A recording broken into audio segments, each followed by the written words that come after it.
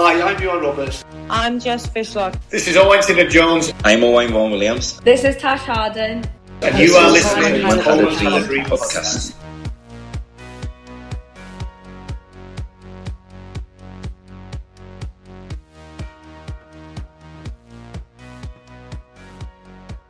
Hello and welcome to today's mini podcast from Coleman Had a Dream. Today we're going to be looking at managers. I'm not sure about favourite, but I think in Di's case it probably is definitely a favourite manager. Absolutely.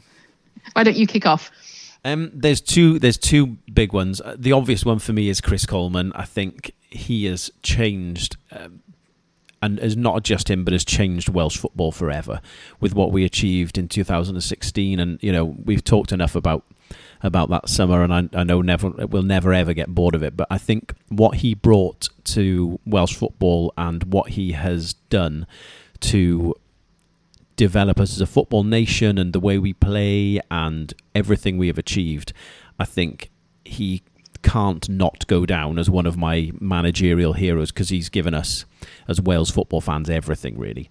From another personal perspective, my favourite manager of all time, and I would argue with anyone, this is the hill I think I'm willing to die on, that Sir Bobby Robson is the greatest British manager of all time. And I know he's not won as much as Fergie, blah, blah, blah, but he is and was just not only a superb football manager, but just such a genuinely nice and warm, honest person. And, I think it's easy to kind of compare him to what he achieved in the more modern setting. I think, from my angle, he took Newcastle from, I think we were bottom but one of the league, and he ended up, we were title challengers for a couple of years. We faded off toward the end, but he got us in the Champions League and we were bottom of the league when he took over. He revitalised Alan Shearer's career. But it's so easy to forget that he has managed and won everywhere.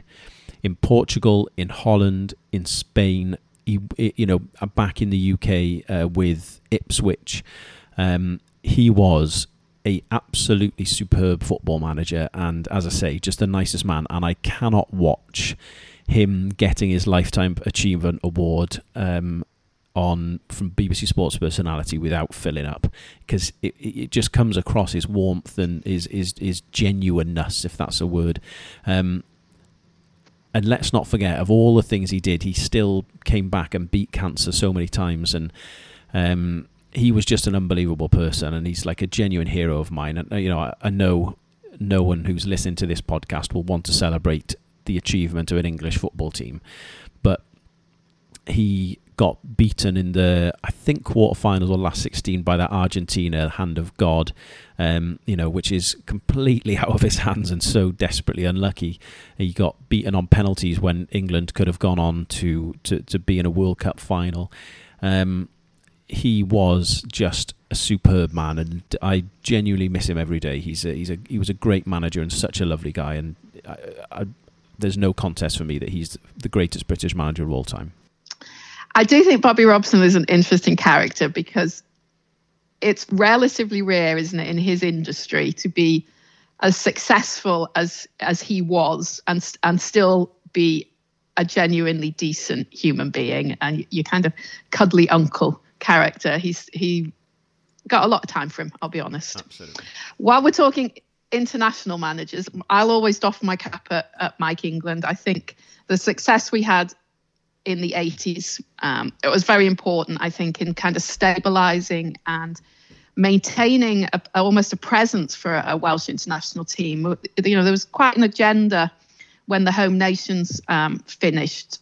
There was quite a push externally for, do we even merit an international team? Is there any point in us having an international team? And I think the success that we had under his steerage was really important in maintaining our presence as a national team, and obviously we didn't quite make it to the tournaments, but he still had a very successful period. We only actually lost 10 games in the 8 years that he was in charge.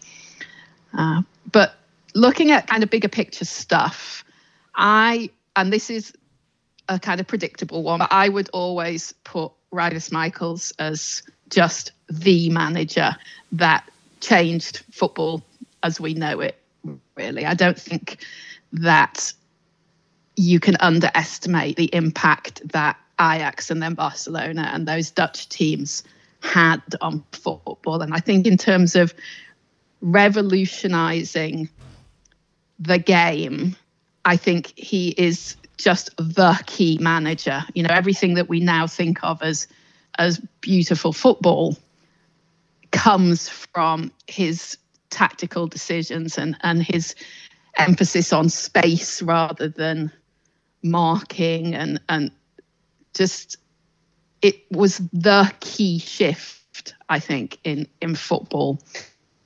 And when you first saw his teams the one I remember seeing obviously is the Dutch playing Germany in the 74 final. I don't particularly remember, I would have been 6 or 7 at the time. I don't particularly remember the details of it. I remember more my kind of dad's reaction that like this is why we watch football. Yeah. This is what it should be like.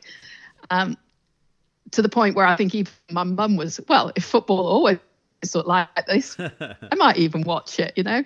And I you know, even now that you see echoes in, you know, Sarchi's play, obviously Cruyff with Barcelona, Guardiola, they're all, you know, sons and grandsons of Michels in terms of the journey that they're on and the football that they're producing. So I think he would always be top of my list just for the impact that he had on the game. I think he genuinely changed the game. No, I think that's fair. And I think sometimes we all look at these modern managers like your Guardiolas and Klopps and all this and the impact they've had. And don't get me wrong, it's unarguably a massive impact on modern football. But it's also easy to forget that those principles were developed a while ago, and we just didn't see them in English football and British football up until fairly recently, really. And I think people forget that. I think for me, one of the other people, and again, I know this won't be popular, but I think Jose Mourinho has had an impact on football management in a way which I don't think many before him have. And the only other person I can think of, and I don't think we can do a podcast on managers without mentioning him either, is the similarities for me between him and Brian Clough in the kind of cult of personality. And they managed to get players to play above themselves because of the way they were. And it was obviously, there was definite tactical acumen and all this other stuff, but a lot of it was based around who they were. And like that fascinates me. And I think what Brian Clough did to get that Nottingham Forest team up, then win the league, then win the European Cup, I think was just unprecedented, and it just wouldn't happen today. But for me, it's the cult of personality that fascinates me. And there's this brilliant story that always comes to mind when I think of him, and it was before one of the semi-finals that Forest were playing, and I think it was against Benfica. And all the players were in the dressing room and kind of like, where's the boss? Where's the gaffer? And he was nowhere to be seen. And about 10 minutes to go before kickoff, he just walks in with wellies, like a rain jacket on and a shovel over his shoulder, and just stuck his head in the dressing room door and just went, just another game, lads, just another game, and walked off. And that was all he said. And everyone was just like, oh, fair enough. And obviously they won and went on to the European Cup final. But like, to have that sort of control over people through your personality and, you know, that sort of thing blows my mind. And I think Jose is someone who did that. And, you know, when he did that, obviously, you know, the interview talking about I am the special one, and all of a sudden it did become about him, and he became headline news, and everyone stopped really talking as much about what the team was doing. And all of that is definitely calculated. He knows what he's doing, and I feel like he's lost his way a bit now because football has developed and you do have to be a bit more tactically astute. And I'm not sure how tactically astute he is in the modern game compared to others, but I I think that cult of personality thing between him and Clough kind of fascinates me. And when Jose first came into football, I was going to say besotted. That's the wrong word, but I was fascinated by him. Yeah, I think it feels like times have moved on a bit, doesn't it? I think that sort of all-powerful coach is that as a kind of tactic almost is waning now. I'm sure it'll cycle back. These things do. Yeah. But now the sort of light touch actually seems to be in vogue, doesn't it? Rather than the somewhat sort of domineering approach that those, the two that you've mentioned have had.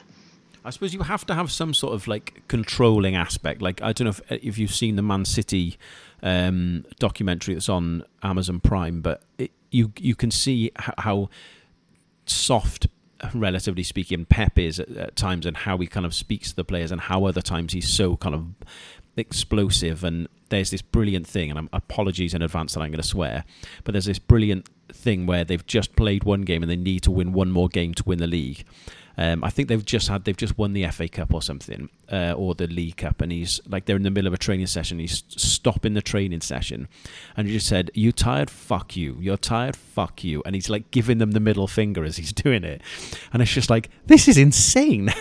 How can people react to this? But they do, and it works, and it's interesting how those people can come across a certain way. And you obviously have to be so, like I said, soft is the wrong word, but you have to be so aware of what players are, how they respond to things these days, compared to like Jose did, kind of being a bit of a bastard about it, and Cloughie similar. But it is fascinating to me, and if anyone hasn't seen the Man City documentary, it's not brilliant TV or anything, but it is fascinating watching him and watching Guardiola and how he deals with certain things and how he speaks to the players. I thought was really interesting. I think, again, by the silence, I take it that we're all done. So this one will need some editing, but there you go. Thank you very much for listening. If you want to tell us who your favourite managers are and why, please get in touch with us and tell us who they are. Thanks for listening. Bye-bye.